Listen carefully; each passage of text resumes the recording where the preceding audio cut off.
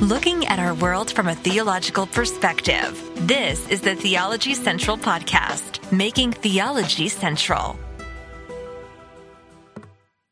Have you ever read something in a Christian book or heard something in a sermon, and after you read it or after you heard it, the only thing you could say is, what in the name of bubblegum are they talking about? Now, maybe that's not a phrase you typically use, what in the name of bubblegum, but it's a phrase that I use. What in the name of bubblegum are you talking about? What in the name of bubblegum is that? Why do I say in the name of bubblegum? I don't know. I just know that I don't want to use anything that would obviously be blasphemous or not right, using anything that would relate to God. So in the name of bubblegum seems like a safe thing to say, but at the same time to express my utter confusion and dismay at what I just heard or what I just read. And because it's such not a phrase typically used by people, it usually gets people's attention. Like, what did you say? What in the name of bubblegum are you talking about? Now, I know you're thinking, wait, what are you talking about? Because this is a weird way to begin a podcast episode. You're right. So let me stop for a second. Welcome, everyone. Yes, as you've already heard, this is the Theology Central podcast, where we attempt to make theology central even to things that make absolutely no sense. That's what we're going to try to do here. But let me continue with my introduction. It is Tuesday, January the 18th, 2022. It is currently 12:21 p.m. Central Time, and I am sitting here in an empty sanctuary in a church in the middle of nowhere, Texas, trying to figure out what in the name of bubblegum is Thomas à Kempis talking about. First, we've got to figure out what in the world he's talking about because I'm confused. Wait, Thomas à Kempis, you don't know who that is? Okay. Let me remind you, there's always new people tuning in. We have been working through a book now for well over a year, and that book is The Imitation of Christ, written by Thomas à Kempis. The book was written over 500 years ago. We've been working through this book slowly, systematic, and we now come to a chapter where the very first words out of my mouth after reading the very first sentence of this chapter was, what in the name of bubblegum are you talking about, Thomas à Kempis? Where are you getting that translation? So on one hand, I don't know what in the world he's doing with the text. On the other hand, I'm like, but, I may not know why you're doing that with the text of Scripture, but you're bringing up a very important subject that we definitely need to talk about. And we're going to take a number of episodes to discuss this because we need to develop a correct theological understanding of it. Because I think even when we talk about the subject we're going to be talking about, every time I hear Christians mention it, I usually go, what in the name of bubblegum are you talking about? So I don't know what Thomas à Kempis is talking about, but he brings up the subject. But as soon as he brings up the subject and I hear any other Christians talk about that subject, I'm usually like, what in the name of bubblegum are you talking about? So maybe we should just call this, what in the name of bubblegum are you talking about, part 1. I don't think that would probably get a lot of attention, but calling it the theology of, the subject we're going to be discussing, that may get some attention. We will see. Let me do this. I'm going to reach over here. Okay. I probably should just say, Thomas à Kempis, come on in. I wish Thomas à Kempis was alive. I would say, Thomas, come on in. Have a seat. Have a seat right here. We've spent a lot of time together. Me and Thomas à Kempis have spent a lot of time together in this empty sanctuary over the past few years, going through his book, The Imitation of Christ. But now we come to book 2. Remember, the book, The Imitation of Christ, is broken down into 4 books. We are in book 2, chapter 6. And I don't understand what in the world he's talking about, and here's the reason why. I'm not even going to read the title of the chapter. I'm just going to read this is what he has here. This is just, I don't understand this. This has to either be, you know what I'm going to do? Actually, hang on. I know this is not professional. I'm going to do something here, right? I'm going to type this out. Okay, hang on, I'm just going to see if there's possibility.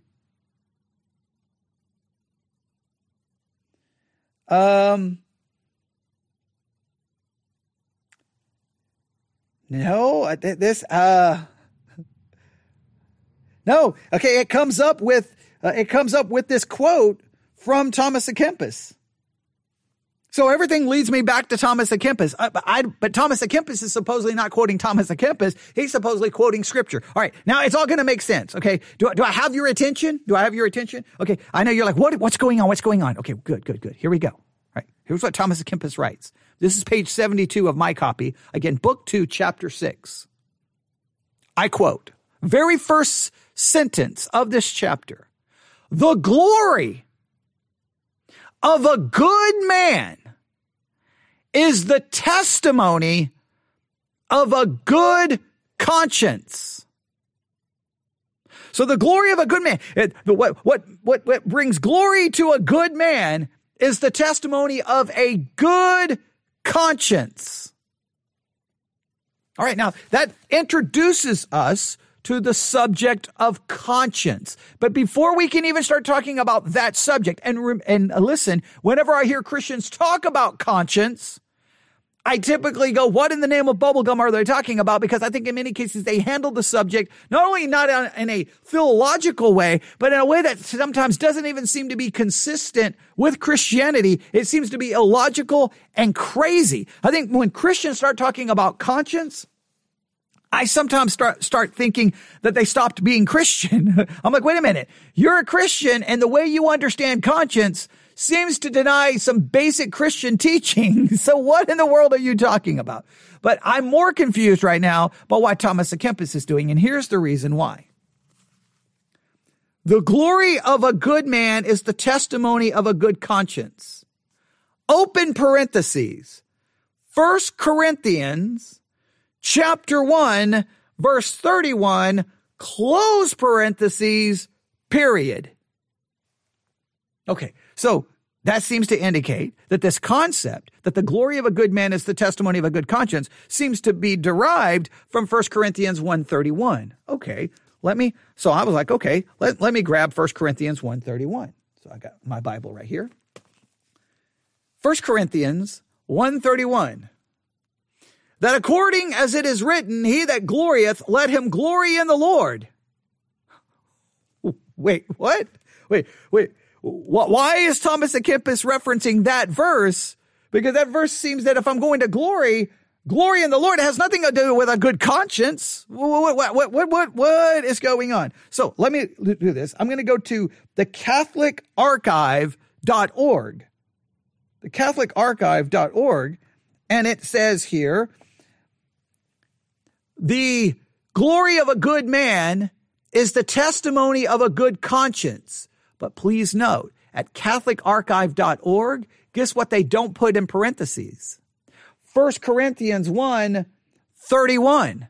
They don't put 1 Corinthians 1:31. They don't put it there, all right? My book is falling apart. I'm sorry. I got pages falling out, all right? I know every time we do a study in the Imitation of Christ, I tell you about how more of my book is falling apart because literally there's not going to be anything left of this book by the time we're done. But that's okay, all right?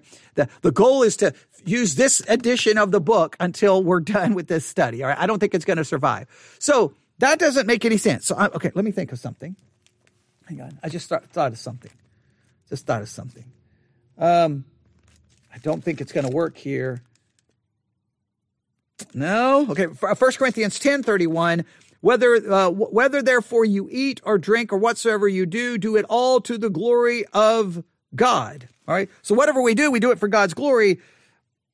It's just weird that the book puts 1 Corinthians there. I don't know why. So I looked up every English translation.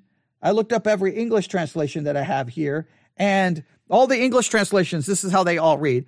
Therefore, as it is written, let the one who boast in the Lord. That doesn't have anything really to do with conscience.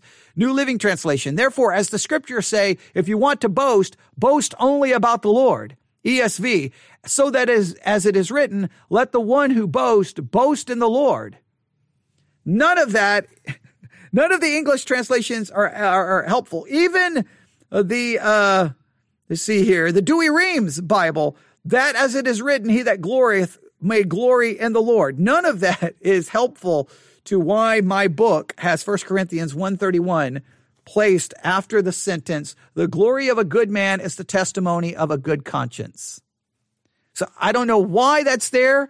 If you have a copy of the book and it puts 1 Corinthians 1:31 there, I don't know why it's there. Makes no sense. In other editions, they've removed 1 Corinthians 1:31 from it. They don't even have a scripture reference there. So I'm going to go with the idea, let's remove scripture from this. And I don't understand what in the name of bubblegum is going on, but I know this. He introduces in this chapter the subject of conscience.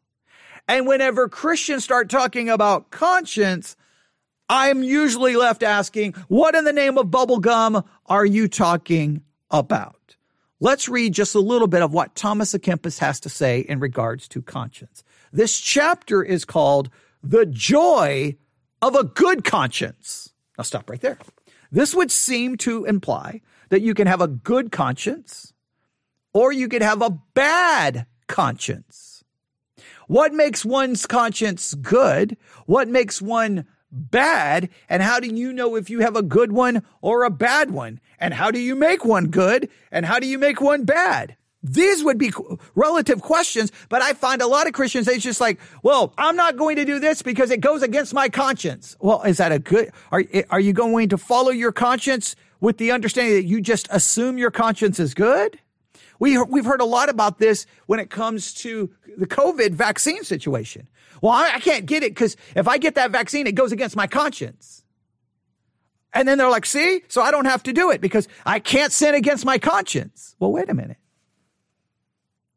Is conscience now the infallible standard by which you decide what you do or don't do? And how do you know if your conscience is good or bad? I don't think the average Christian, I'm just going to be honest here.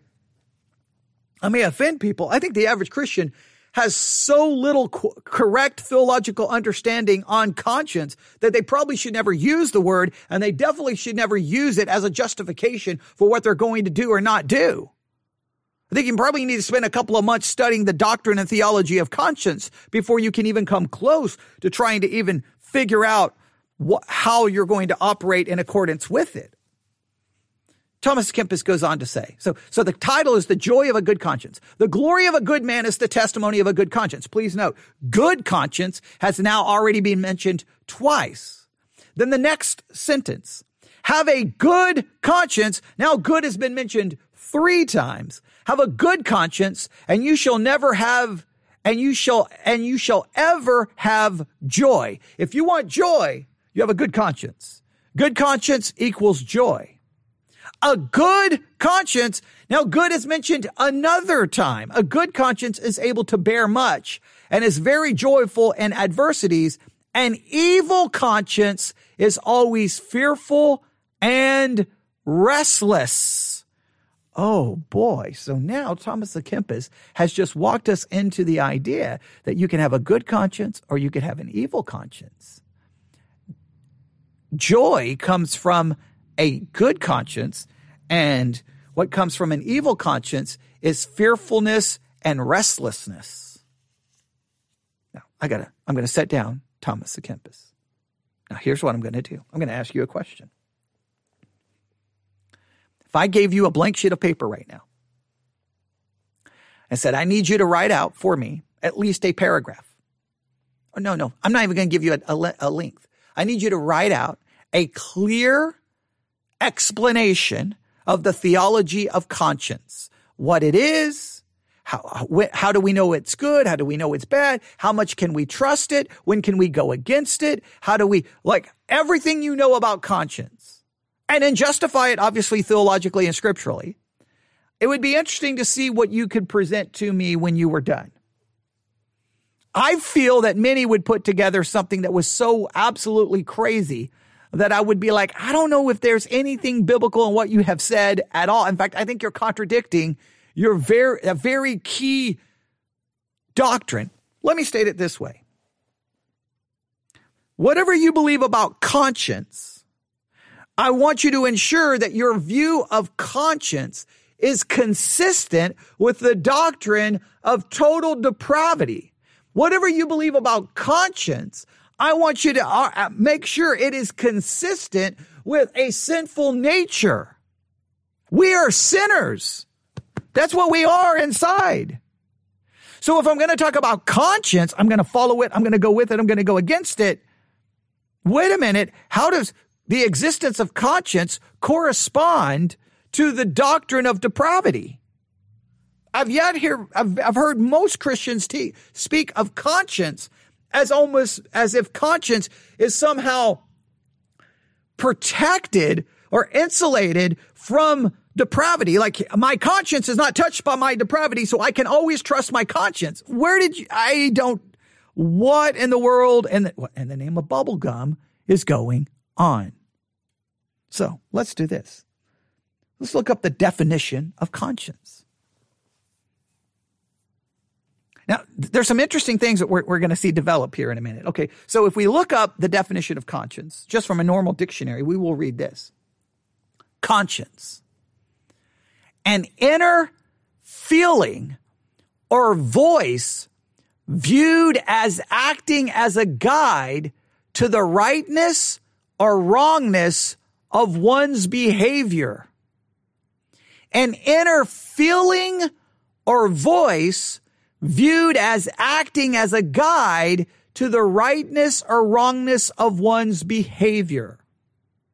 Now, this would be the idea that conscience is this inner thing that gives us some sense of wrong or right. It's either excuses us or condemns us. We may tell in our mind, oh, no, it's okay that I do this, but inwardly we know that we should not be doing it. That conscience is something inside of us that gives us this sense of wrong or right. Okay, so let's just stop right here. From a theological perspective, what would then be conscience? Is it just, where does it arise from? I'll just throw this out there. Is it possible that from a theological perspective, conscience is in a sense the law of God being written on our hearts? So a good conscience would be a conscience that's in conformity to God's law, and an evil conscience is that which goes against God's law. So can conscience, all right, okay, someone just posted in the live chat, how can I get a clean conscience? Now, that's jumping a little ahead, but that's okay. They write this. Conscience can be defined as an inner feeling that acts as a guide to the rightness or wrongness of one's behavior. All right. Now, they say for those with a biblical worldview, the conscience is part of the human soul that is most like God. Those who disbelieve God have a difficult time explaining the existence of the human conscience. Now, I agree there. Evolution cannot account for this facet of the human spirit, which cannot be explained by a survival of the fittest mentality. I completely agree there. The one thing the world can't explain. I mean, put it this way, before we even go any further here, right? Because this is going to turn into a lengthy study, not in this episode. Here I'm just trying to introduce it, but I will say this. The one thing that's so fascinating about the culture in 2022, and it was true in 2021, it's been true for the last couple of years. The younger generation seems to be really bothered. And I think we, as Christians, we've not taken advantage of this. We've wanted to just mock them and argue with them instead of taking advantage. But the younger generation has really been very concerned about social justice, about right and wrong, and ending racism and misogyny, and ending all of these things. And just, they've been really concerned and bothered in their conscience about, justice and right and wrong and truth and all of these concepts. And many have just said, well, now they're woke and it's social justice and it's all nonsense. I got you. But maybe instead of just speaking down to it, we're like, wait a minute. Does that not bring up the subject of conscience? There's something in them saying that this is right and this is wrong. Well, where does that feeling arise from? In other words, instead of seeing it as I've got to argue about their views of right and wrong, maybe instead of arguing about their views of right and wrong, that was an opportunity for us to have a discussion of why they even have a feeling about right and wrong. Where does that arise from? Now, the article that was posted here in the chat says it's a part of the soul. I'm not going to completely argue against that, but I'm going to argue that conscience, and this is just, I'm going to throw out a theory here, thesis, hypothesis, not dogma yet, right? Nothing dogmatic. That's what we're going to work through as we go through this. In fact, I got a very large book over here that's marked, and not a lot of people are going to like the book I'm going to go to, but I'm going to go to that book because I think it connects to how Thomas à Kempis understands the subject. All right. So just stay with me here. I think, and I'm not saying it's not connected to the fact that we are created in the image of God and God is a moral being. And because God is a moral being, there's a sense of morality deep in us. I think it's because we're created in the image of God is why there's some level of conscience. But I think it's primarily focused on that. Is it not? And you can think this through, that God has written on the human heart his law.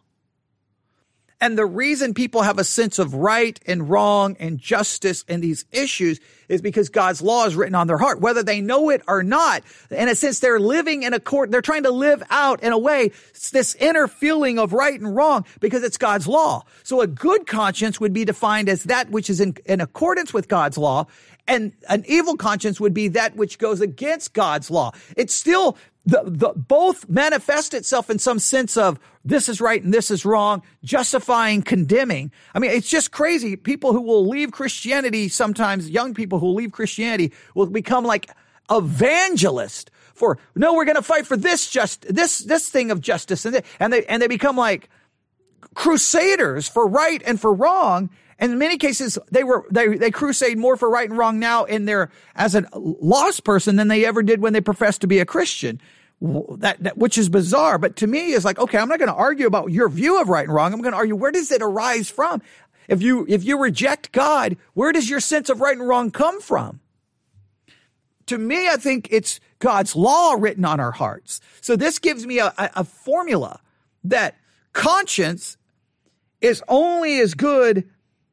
Okay, and they go on. Someone just wrote posted here. The article references this verse for conscience. Then the Lord said, behold, the man has become like one of us, knowing good and evil, and how he might stretch out his hand and take also from the tree of life and eat and live forever. That's interesting. I would connect it to that we're created in the image of God, and God is a moral being, and so morality is built into us. But I think specifically it's connected to the fact that he's written his law on our hearts. That's where I would tend to do so. Now I'm going to do something here. I'm going to turn the volume all the way down on my iPad because after so many comments get posted in the chat, for some reason that I will start missing them on the computer.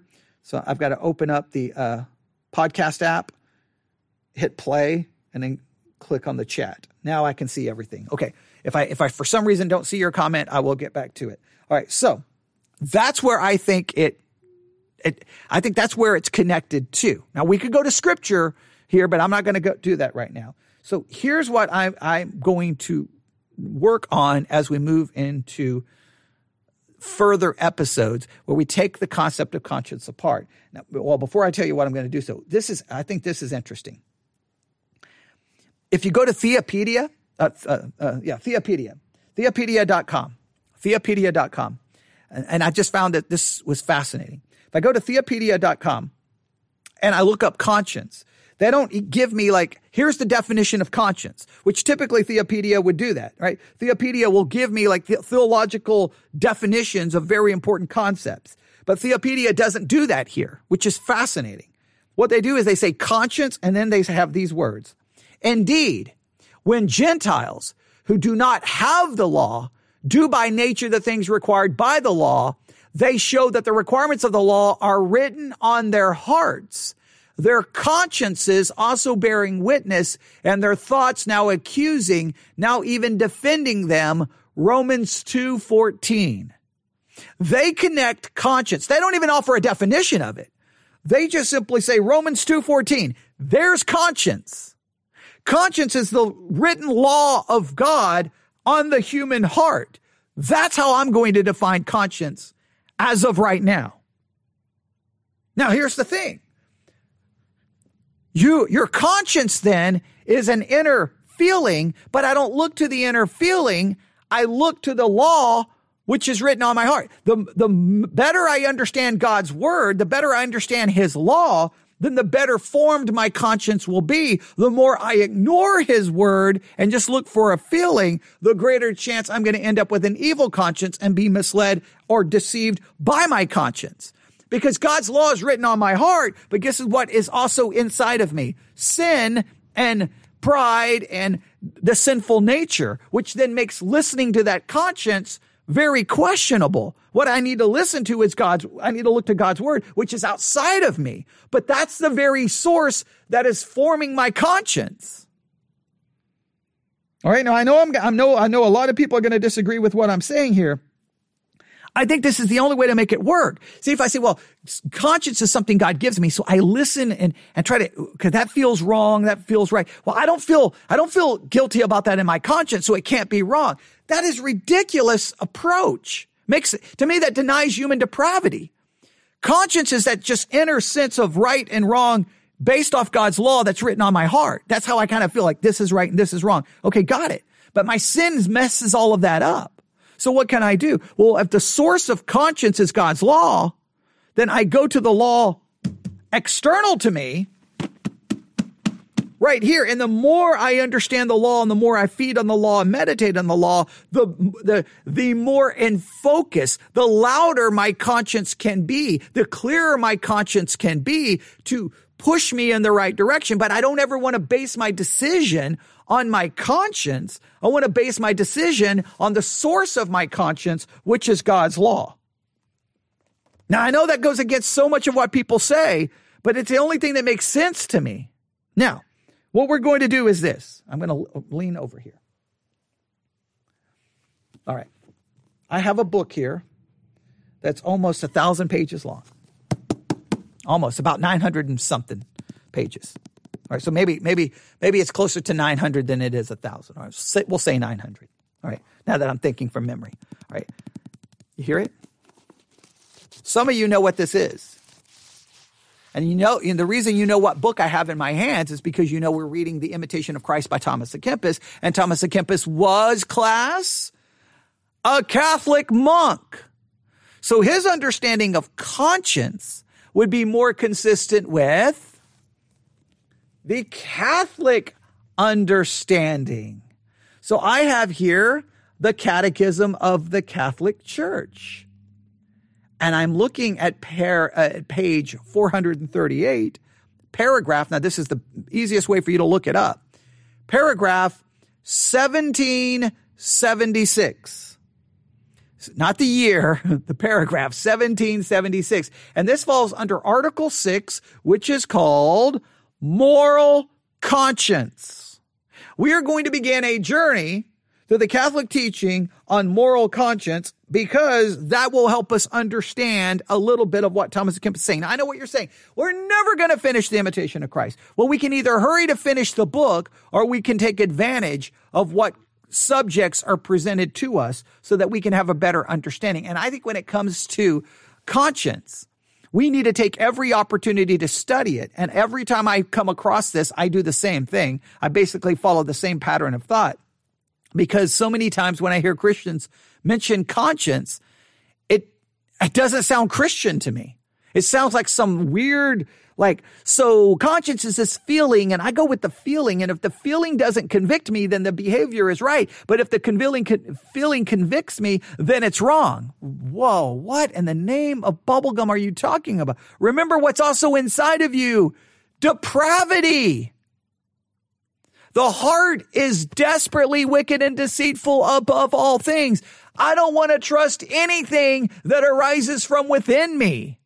That's why I love Christianity, because God's law is external to me. Now, he's written it on my heart, which is great, which may add to conviction, may add to motivating me to go the right direction. But I have to constantly check that with the actual written revelation of God.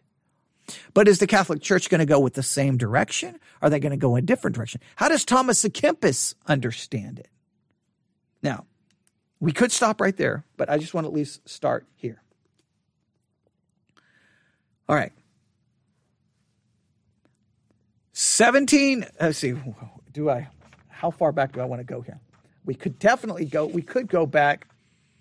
Now, we could go back to Article 5, which is the morality of the passions, but we're just going to start in Article 6, moral conscience. I want you to just hear the first paragraph here. And the first, I'm just going to go with the first paragraph. Here we go. Deep within his conscience, man discovers a law which he has not laid upon himself, but which he must obey. Now, I love that. So deep within your conscience, you're going to find a law which you didn't come up with. You didn't put it there. Now, I think this is clearly Romans 2. If I said Revelation earlier, I meant Romans 2. If I said Revelation, I don't know why I said Revelation. Romans 2. This is Romans 2. When you look inside of you, you find a law. You didn't put it there. You didn't put it there. Why do you have this sense of, you see it in children very early on. That's not fair. Where did they get the concept of? There's just this built-in sense of right and wrong and morality. It's because we're created in the image of God, and to go a step beyond just being created in the image of God, God is a moral being. We are moral beings. He put his law on the human heart. And we find that law inside of us. Its voice ever calling him to love and to do what is good and to avoid evil sounds in his heart at the right moment. For man has in his heart a law inscribed by God. His conscience is man's most secret core and his sanctuary. There he is alone with God, whose voice echoes in his depths. Now stop right there. Now, some of that, I don't know if I agree with how they seem to want to imply that the conscience is a little bit more present than I think it is. I think the conscience is in us, but it is so. How can I think about this? Let me see if I can make this work. I've got to try to use an illustration here. If you're listening to music, right? You're listening to music, and you have the volume just kind of a not too loud, not too low, just kind of right there, and all of it, and you're listening to it, and it's this beautiful music. But all of a sudden, in another part of the house, or maybe outside, there's some just loud noise going on. Maybe they're drilling. Maybe it's an airplane. Whatever. All of a sudden, you can't really hear. I mean, you know the music is there. Maybe you can even sense it. Maybe you can feel the bass, depending on the quality of your sound system. But you can't really make it out. You can't make out the instruments. Now it's just a cacophony of sound, right? You got the music playing. You got the music, the sound blaring in the background, whether it's a drill, an airplane. Maybe someone else has got the TV blaring. And all of a sudden, it just becomes this wall of sound. You can't really distinguish anything. You can kind of feel the sound, but you can't make anything out. You can't hear lyrics. You can't hear instruments. You can't really hear, what is that sound outside? Sound outside is just this mess of sound. And I think the way conscience works inside of us, and you got to hear me out here, is that because of the sinful nature, the God's law is there, but it's all just messed up with the sound of our own depravity, our own desires, our own pride. And it's just this mess of sound inside of us where we can't quite figure out what's right and what's wrong. We know the sound is there enough to give us a sense of wrong and right, but we cannot hear it clearly. Now, what helps us hear it clearly is when we, embrace, acknowledge, God's law is right and pure and holy, and we read it, we meditate on it, we think about it. That begins to, in a sense, I want you to hear this word. I know it's a very Catholic word. Inform our conscience. A conscience is not good and cannot be trusted if it's not a well-informed conscience. The conscience is well-informed by exposing ourselves to the external word of God, which in a sense, the law of God is written on our hearts. The source of it is God's word.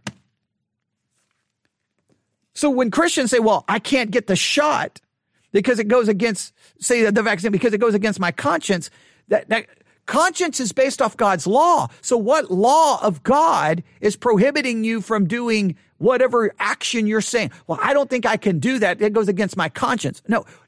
How does it line up with God's law?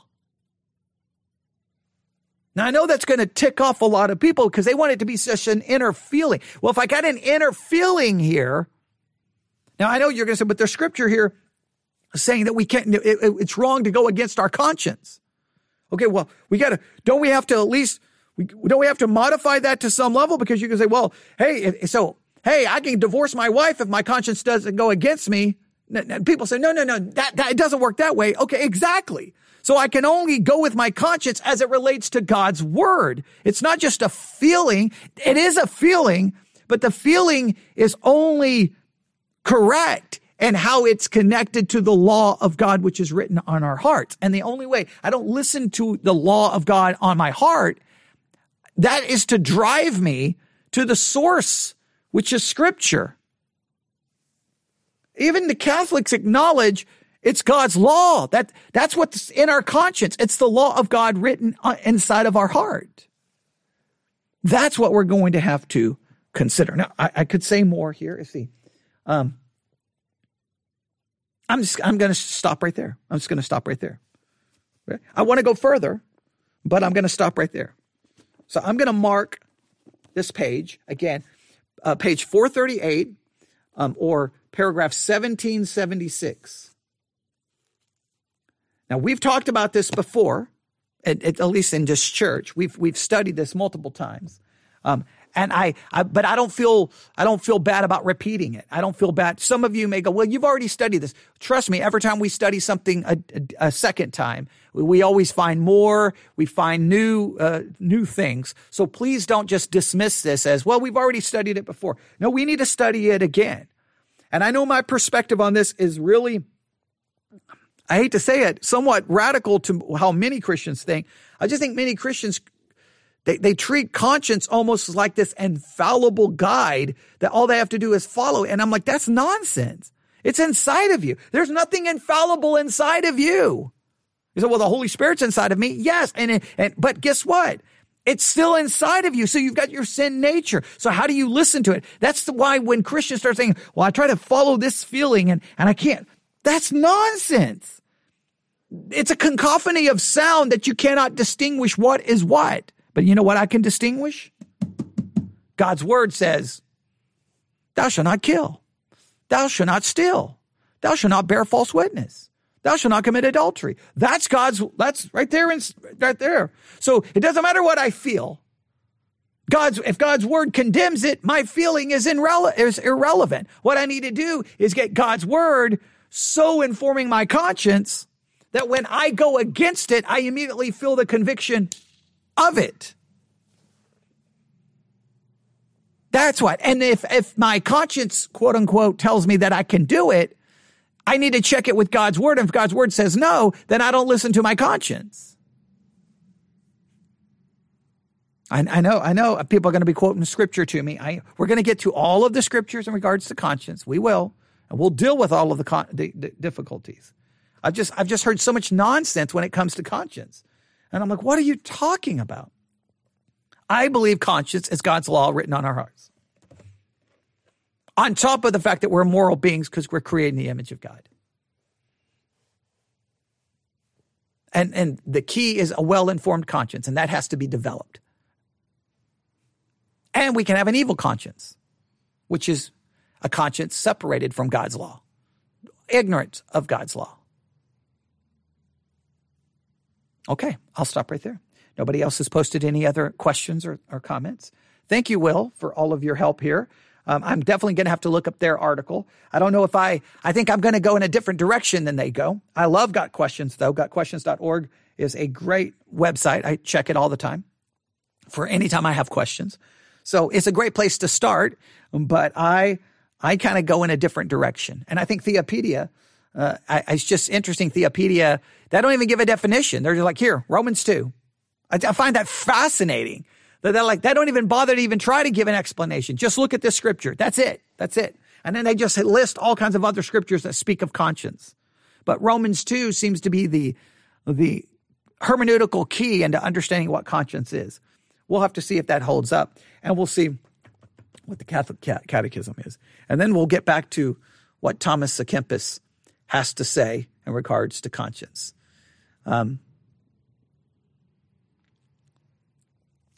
Okay. I almost want to go back to Thomas à Kempis, but we'll get there. We'll get there. We'll make it through this relatively quick, I think. So if you have any questions or thoughts in regards to conscience, email me, newsif@yahoo.com. And if you're part of the Discord Theology Central discussion group, start asking questions away, because I know there's probably everyone in the group is going to disagree with me. I know everyone. There's only one person in the group who cannot disagree with me. That's Twyla, because she's been a member of this church since she was little. So she can't. If Twyla disagrees with me, then she's wrong. No, I'm joking. No, anybody in the group can disagree with me because I believe in the freedom to be wrong. So you have the freedom to disagree with me. Therefore, you would be wrong. I'm joking. But yes, conscience. I know what you're thinking. Literally, you just started now a new series. I know. It's not really a new series, but we have to talk about it. I can't just say, hey, Thomas à Kempis says, here's the good thing about a good conscience, and here's the bad things about an evil conscience. Let's move on. No, we gotta, because everyone will hear that. Everyone who hears that episode about conscience will hear it in their understanding of conscience. And I think most Christians' understanding of conscience is wrong. So I'm going to challenge everyone to rethink it. You still may think I'm wrong. That's okay. But based on how most people view, I'll be like, well, my conscience doesn't convict me that I'm wrong about conscience. So therefore my conscience is clear. So therefore I'm going to believe what I believe about conscience. Is that how that works? I see. It just gets really weird when people start doing that. Well, my conscience, I'm not convicted. My conscience doesn't convict me. That's irrelevant. That's irrelevant. Something is right or wrong, irregardless of your conscience and what it feels, because your conscience may not be well informed. Therefore, you can't trust it. And even if it is well informed, can you ever truly trust your conscience? Because depravity is still there as well. See, it becomes maddening to me talking about it. All right, I'm going to stop right there, and I'm going to go home, and I'm going to eat some lunch. So I hope you've had a wonderful day of 3 hours, basically 3 hours of live broadcasting, and hopefully you've benefited from it. We've had a devotional thought. We've had the Bible study exercise, and we've had the Imitation of Christ. And I know there's about 50 other things we need to talk about, and I did not get to them. But that's it. I'm going to head home. So if you have any questions, you can reach me at email or in the Discord Theology Central group. There should be some discussions going on there later this afternoon, so feel free to participate. Everyone have a great day. Thanks for listening. God bless.